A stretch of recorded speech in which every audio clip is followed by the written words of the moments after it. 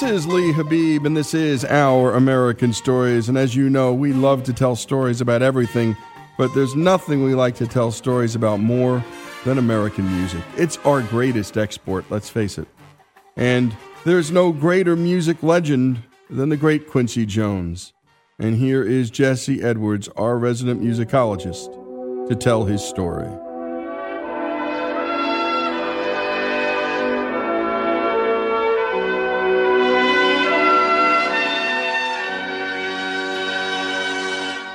Quincy Jones is one of the most famous record producers in the world. A conductor, a composer, an artist. He's been nominated for the Grammy Awards 80 times, which is more than anyone else on the planet. He was born on the south side of Chicago in 1933.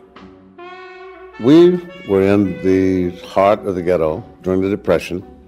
Our biggest struggle every day was we were either running from gangs or with gangs, and was just getting to school and back home, because if your parents aren't home all day, it's a notorious trek. The schools were the roughest schools probably in America. I saw teachers getting hurt, maimed, and everything every day, and it was everyday stuff. Some summers, my father would take us down to visit our grandmother in Louisville, who was an ex-slave, Susan Jones, and she had a shotgun shack, they call it, and no electricity, a well in the back. She used to say, go down to the river and grab the rats to still have the tails moving. She'd cook the rats. She'd take greens out of the backyard and cook the greens, fry the rats with onions and so forth on a coal stove. And you'd see like almost ice on the floor at night, when it's cold in the wintertime in Kentucky. Quincy's mother suffered a mental breakdown and was institutionalized before his very eyes. His dad got a divorce, remarried a woman who had 3 other kids, and moved everyone to Seattle.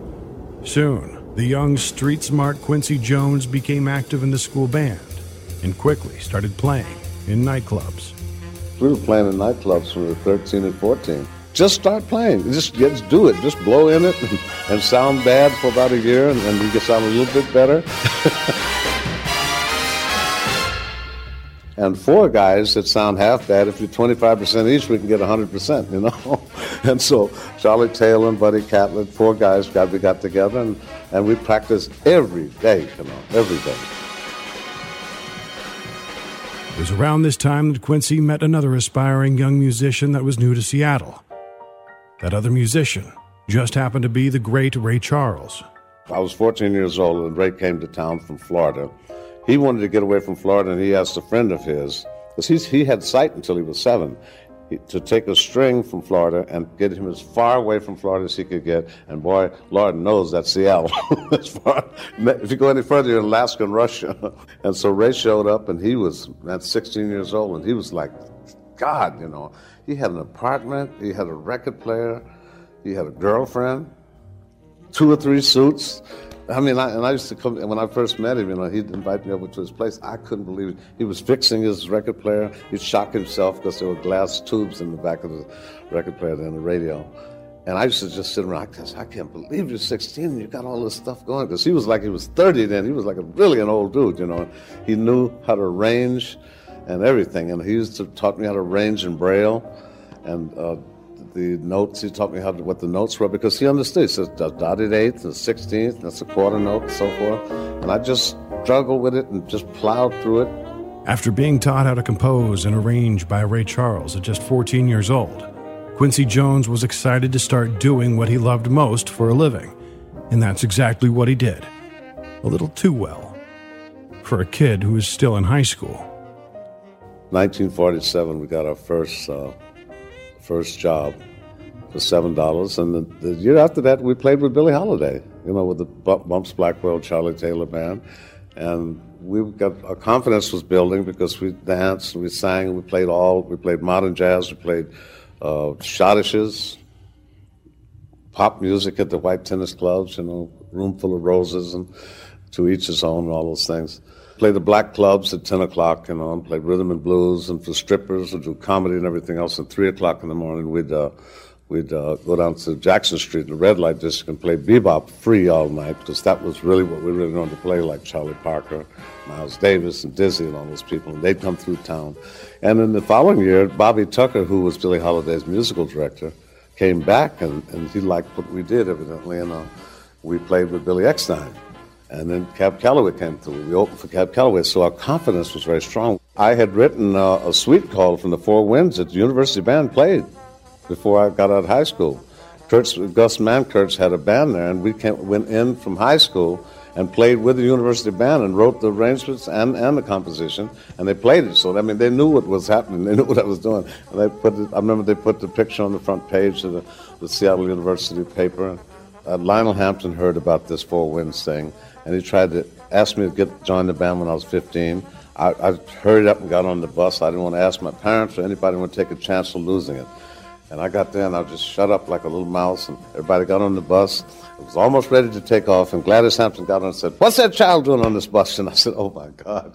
She said, "Lionel, get that boy off of that. That's a child. That's not a grown-up. Put him back in school." She said, "I'm sorry, son, but, you're too young. Go back to school." And I was destroyed, And so she says, "We'll talk about it later." And when I got my scholarship to Boston, sure enough, this lady, Janet Thurler, who was in the band, kept reminding them of me.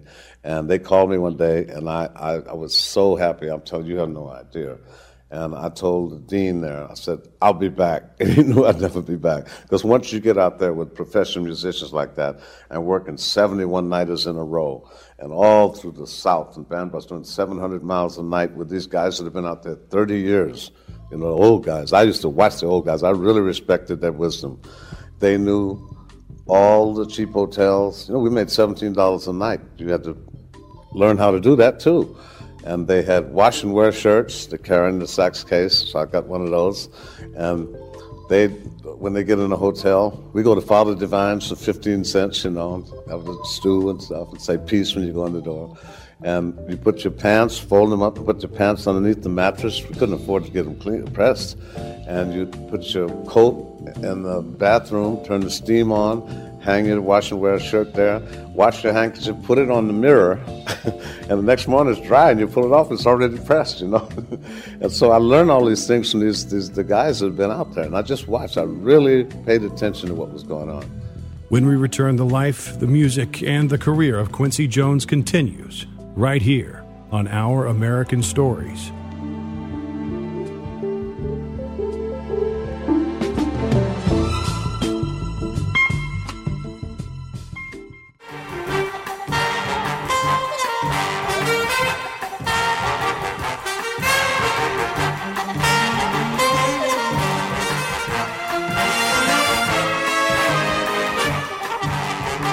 And we continue with Our American Stories and the life story of Quincy Jones. And we love having these stories come from the person we're celebrating, their mouth, their voice, with us getting in the way as little as possible. And you heard about Quincy's visits to his grandmother's home in Kentucky, and his grandmother, an ex-slave. And Quincy talking about Ray Charles, and the two of them in Seattle. Well, one mentoring the other, one teaching the other. Ray teaching Quincy how to read music, and Ray, of course, is blind. Go figure. We continue with Jesse and the story of Quincy Jones. In 1951, Jones earned a scholarship to Seattle University, where a young Clint Eastwood, also a music major, watched him play in the college band. After one semester, Jones transferred to what is now the Berklee College of Music in Boston on another scholarship. He left his studies after receiving an offer to tour with Lionel Hampton and embarked on his professional music career. At the age of 19, Jones was on a series of world tours that would last for 3 years. It turned me upside down in many ways. It gave you some sense of perspective of past, present, and future.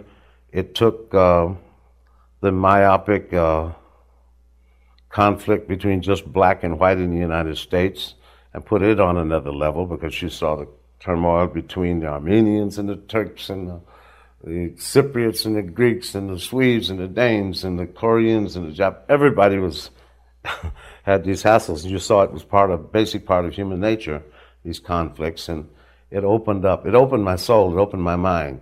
And I was challenged to try to learn 20 or 30 words in every language in the world, and came back to New York after Hamp, freelance, wrote for almost every singer in the business, and went on a State Department trip in 1956, organized it for Dizzy Gillespie.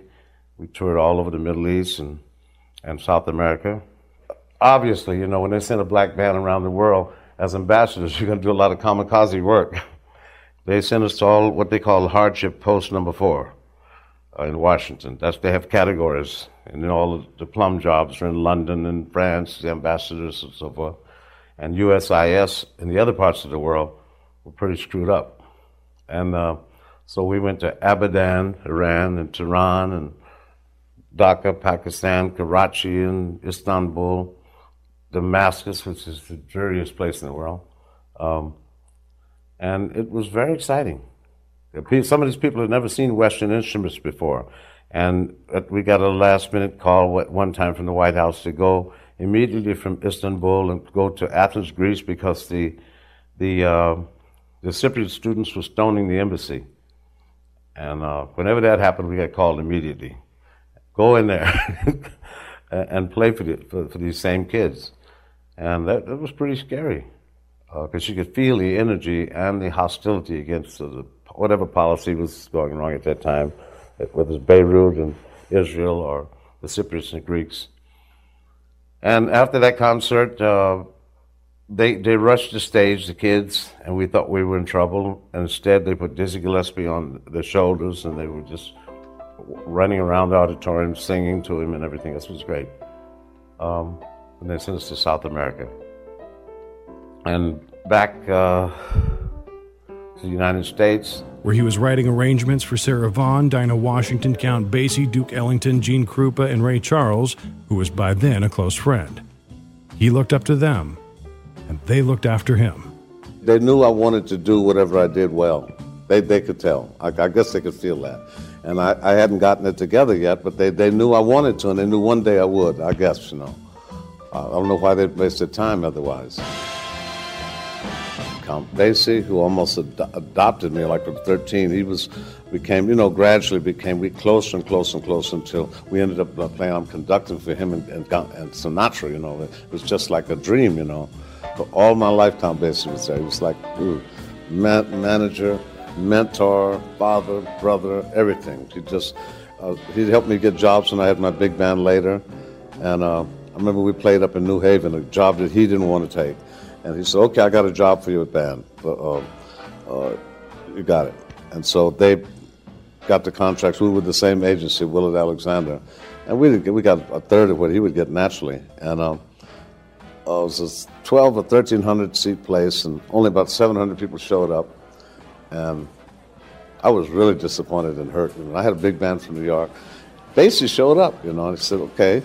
He said, give the man half of the money back. I said, what do you mean give him half of the money back? He said, he put your name down front, and the people didn't come.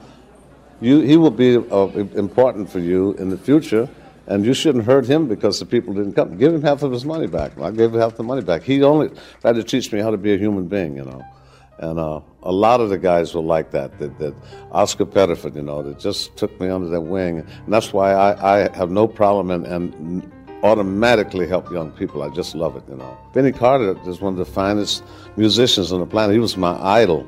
When I went to California, Benny put you on his shoulders, give you the target and help you pull the strings, bowstring. Just amazing, that means so much, Some guys try to take advantage of you, some don't pay any attention to you, the others embrace you and put their arms around you to help you. By 1957, Quincy Jones moves to Paris, where he studies composition and music theory. By the time he gets back to New York, he lands a job with Mercury Records as a musical director for the company's New York division. By 1961, he's promoted to vice president. In 1962, he composed this instrumental, Soul Bossa Nova, People my age recognize it as the theme to the Austin Powers films. Yeah, baby! Yeah. Then Frank Sinatra hires Quincy in 1964 to conduct and arrange his second studio album, It Might As Well Be Swing, which opens with Fly Me to the Moon.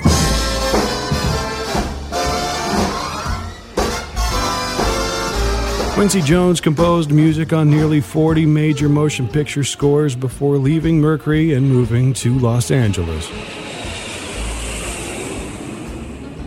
In 1978, he produced the soundtrack for The Wiz, the musical adaptation for The Wizard of Oz, which starred Michael Jackson and Diana Ross. By December of '78, he's producing Michael Jackson's first solo album, Off the Wall, which won Jackson his first Grammy for the opening track, Don't Stop Till You Get Enough.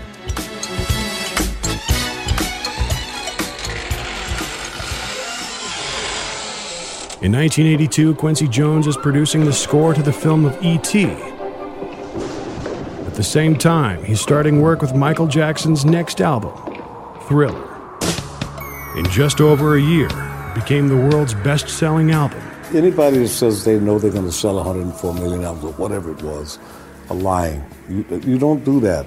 You make something that you love, man, and makes you get goosebumps. That's what I do. And I don't care if anybody else gets them.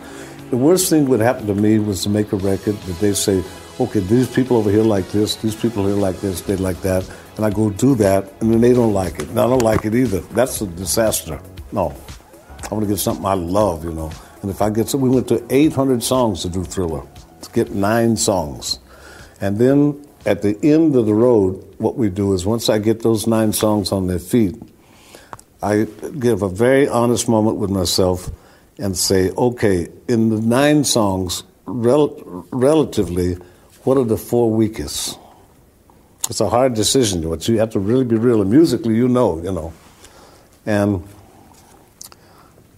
you take those 4 out, and for a lot of them were hits, you know. One was Mike Cimbello had Carousel in there, which we substituted with Human Nature, and we added Lady in My Life, wrote PYT, and added Beat It, and Human Nature.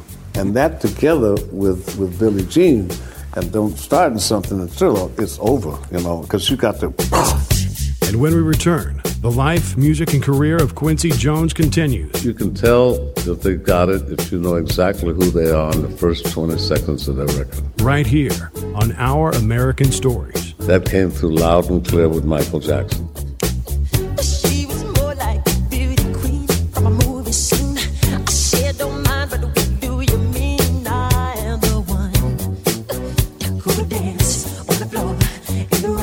After being out 13 or 14 months, went up to 1.5 million copies a week in sales for 4 months, which was #1 for 37 weeks. She told me her name was Billie Jean, and she caused a scene. Then heavy hair turned with the eyes to dream of being the one who would dance on the floor and around. People always told me, be careful what you do. Don't go around breaking young girls' hearts. And mother always told me, be careful who you love. And be careful what you do. Cause the love becomes the truth. Hey, Billie Jean's not my love. She's just a girl that I am the one. But the kid is not my son. She says I am the one. But the kid.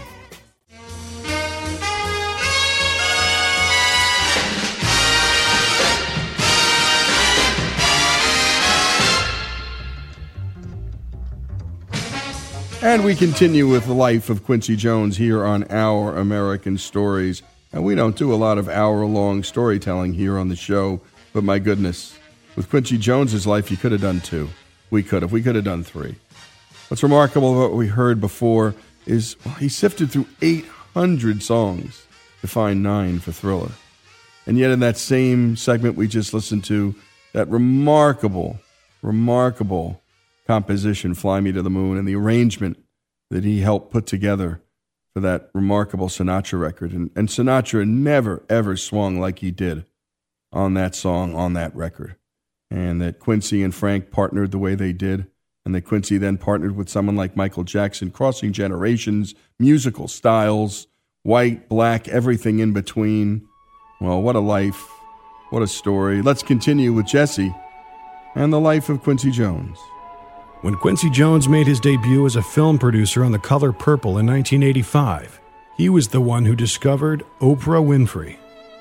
It was her big break. Oprah's very special to me because, the relationship is like blood now. It's like she's the same age as my daughter. Outrageous love. The best kind, because it's whether you don't only love somebody, you like them and you respect them. He also discovered and cast young Whoopi Goldberg in The Color Purple, which was nominated for 12 Academy Awards. Quincy would later compose the theme song to The Oprah Winfrey Show.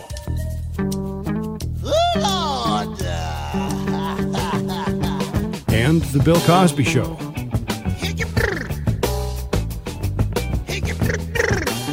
In 1985, he produced We Are the World.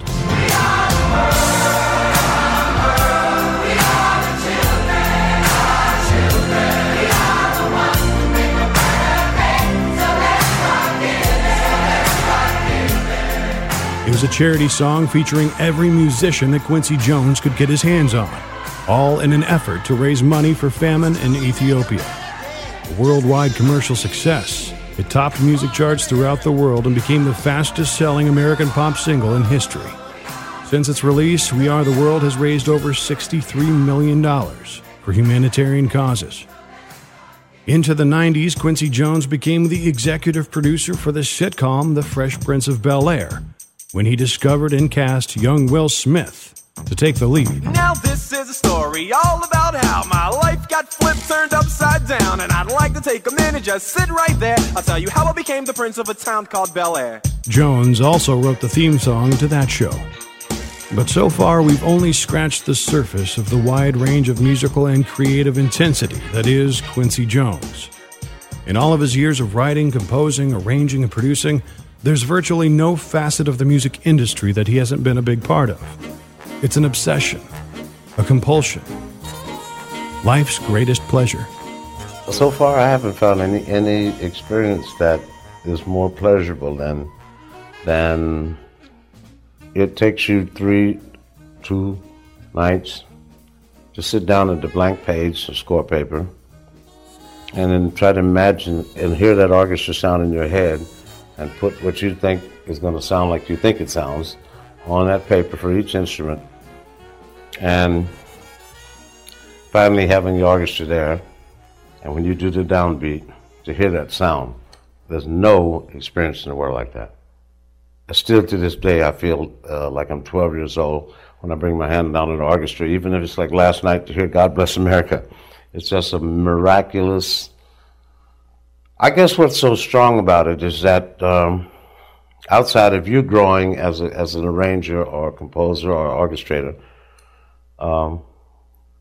it's the idea that when you conduct a symphony orchestra, that 110 people plus the conductor are thinking about exactly the same thing at exactly the same time, down to the microscopic proportions. 32nd and 64th notes. And that's a lot of energy because minds aren't trailing off thinking about the news or what you've got what's in the stock market or anything today, or what you have to get for groceries or what's for dinner. It's exactly on what that thought is, the thought of the composer, whoever composed it, and the orchestrator, and performing it and reproducing it. And it's a very powerful experience. It's a very rewarding, enriching experience, and it hits you in your soul. It goes through the ear, but it hits the soul. You can't touch it, you can't taste it, you can't smell it, you can't see it, and it's just so powerful for the soul. I think African music is so powerful and probably governs the rhythm of every music in the world is because it's taken straight from nature. That the birds did not imitate flutes. It's the reverse. And thunder didn't imitate the drums. You know, it was the reverse. And so the elements of nature, when it comes from that's the most powerful force there is. Just like a melody. You can study orchestration, you can study harmony and theory and everything else, but melodies come straight from God. There's really no technique for melodies, really. And so that's, I guess, there's something about music that's always fascinated me, and I apply what the essence of that's about into everything I do, whether we do film or magazines or whatever it is. You can't touch it, you can't taste it, you can't smell it, you can't see it. You just feel it, and it hangs in the air. It owns, it dominates every time period, you know. String quartets had its own time period, and nobody can ever change it because it's hanging up there in heaven someplace. The pulse is they use the 440 to tune up the A, and I hear that the pulse of the universe is 454. You know, that's pretty close. And so that A has something to do with much more than just a note. You know, it's got something to do with just what a natural rhythm of what life is about. Everybody I know that really does their thing, and I have a lot of friends that are like that. And when I see the ones that really do it, they're junkies. They really are. I mean, their thing, it takes them over. It takes them.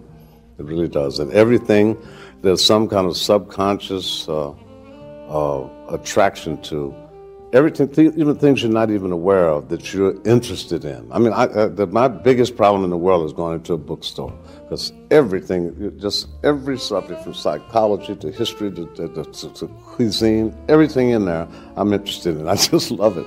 And technology or biographies, history. You know, it's, and it does. Somehow all of those things reinforce each other, because I studied with Nadia Boulanger in Paris, and she said something one time when she introduced me to Stravinsky, who she was like a mentor to, and I called him a genius, and she said it was a stupid word. And if it has to be applied, it should be applied to somebody that has achieved the highest level of involving sensation, feeling, believing, attachment, and knowledge. And there's all those things. All those things have to be pulled together, you know. And the ability to be able to discern that which is important. And that's a big word, because it makes you interested in your point of view. Stravinsky always used to talk about, in the poetry music, he always used to talk about the most important part of an artist's responsibility is to be a great observer. When we return, the life, music, and career of Quincy Jones continues, right here on Our American Stories.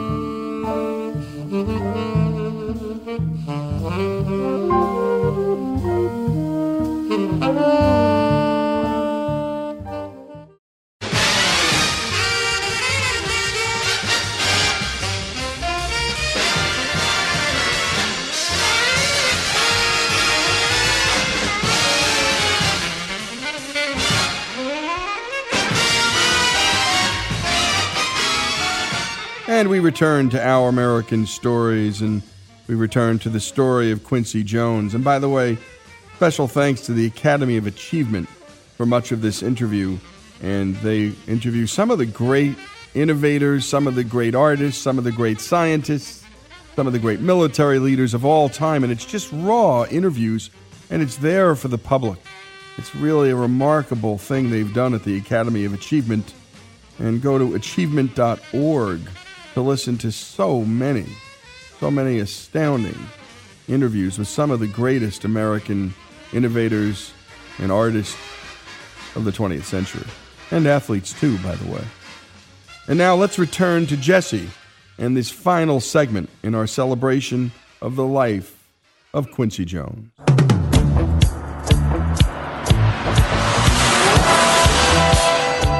Quincy Jones was convinced at an early age to explore music by his teenage friend, Ray Charles. He was just an energetic young kid, and he really loved music. That's really what drew us together, you know, because I could kind of help him out and show him little things about how to compose.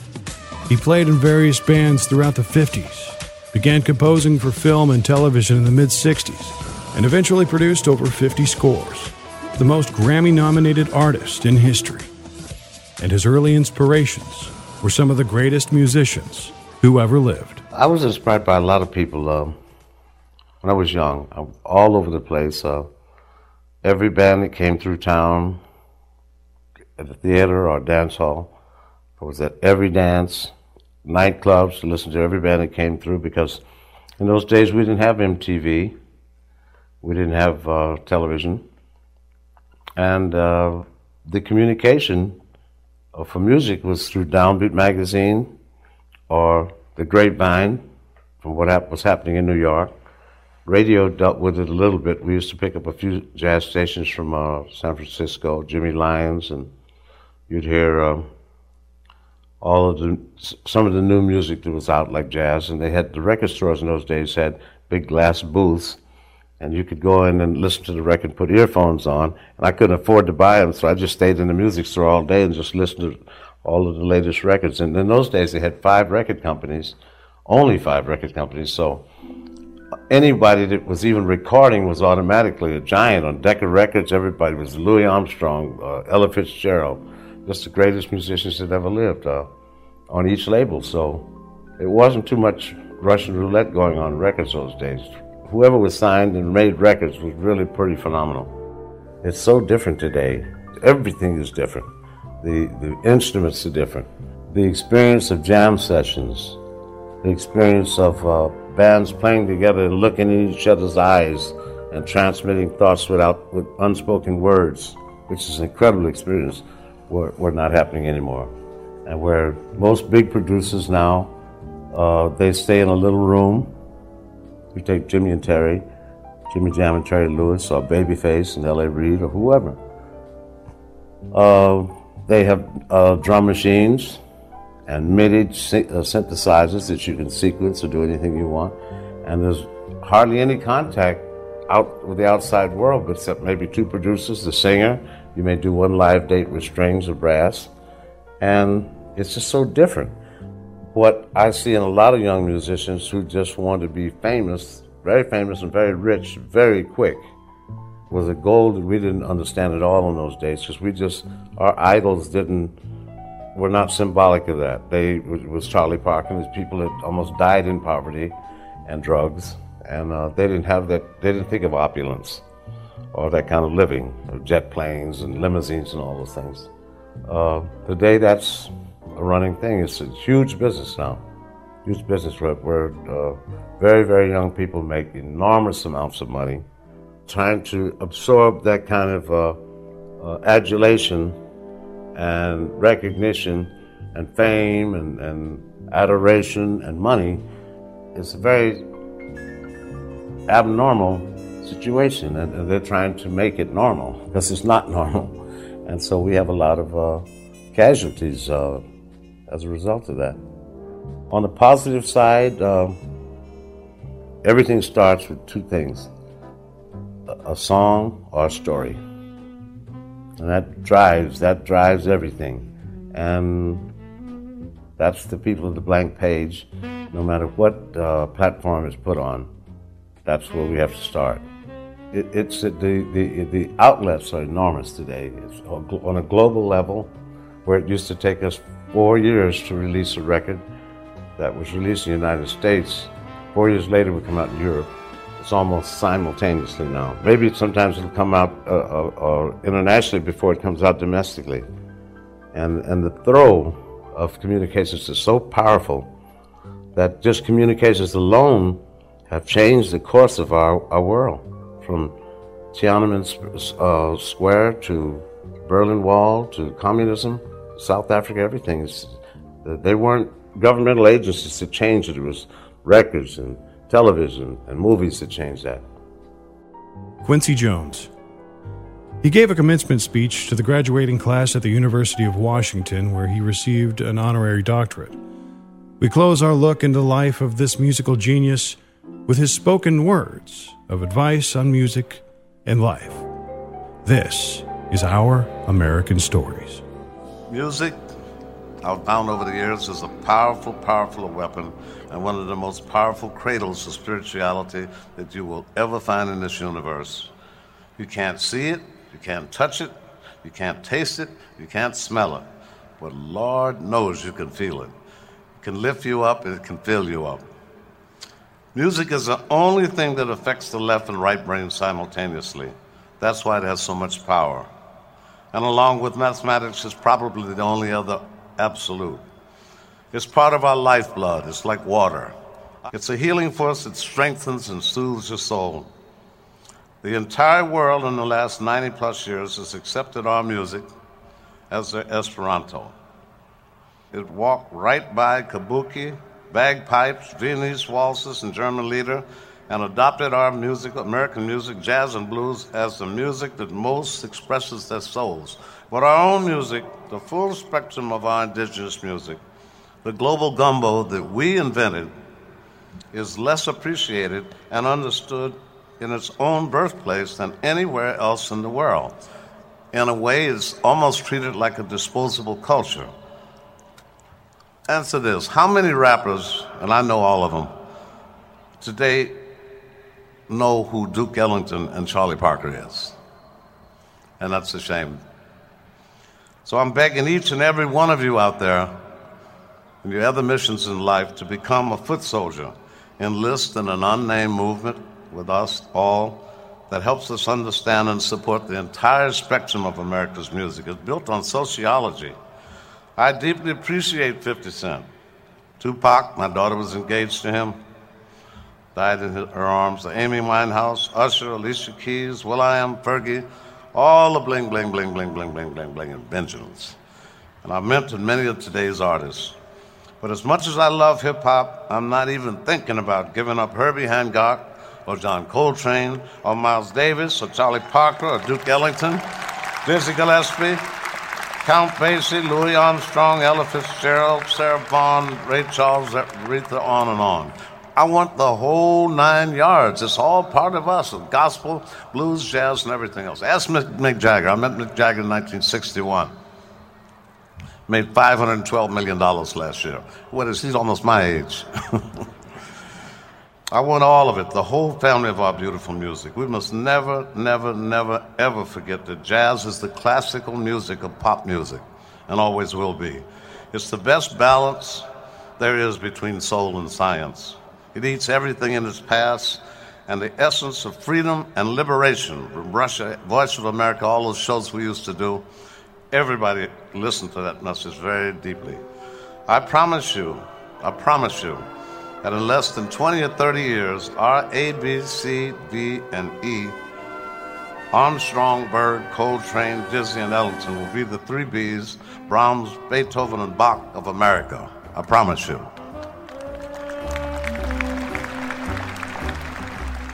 And great work as always to Jesse, and my goodness, to hear that voice coming through the speakers or your earphones or however you're listening, to hear Quincy Jones himself talking about life, about music, and about his real passions. And my goodness, his curiosity about everything, talking about being at a bookstore and wanting to devour it all, from history to cooking. He wanted to read every book in the place. Go to the Academy of Achievement to hear not just this particular interview in its entirety, and it's like an hour and 45 minutes straight straight of Quincy Jones, but there are dozens of others there too that you'll just not want to stop listening to. Some of the great innovators, inventors, athletes, coaches, leaders, all there for you to listen to. Go to achievement.org. That's achievement.org. Quincy Jones's story, in a way, American music's story. My goodness. 80 Grammys. What a life. Quincy Jones's life, his story, here on Our American Story.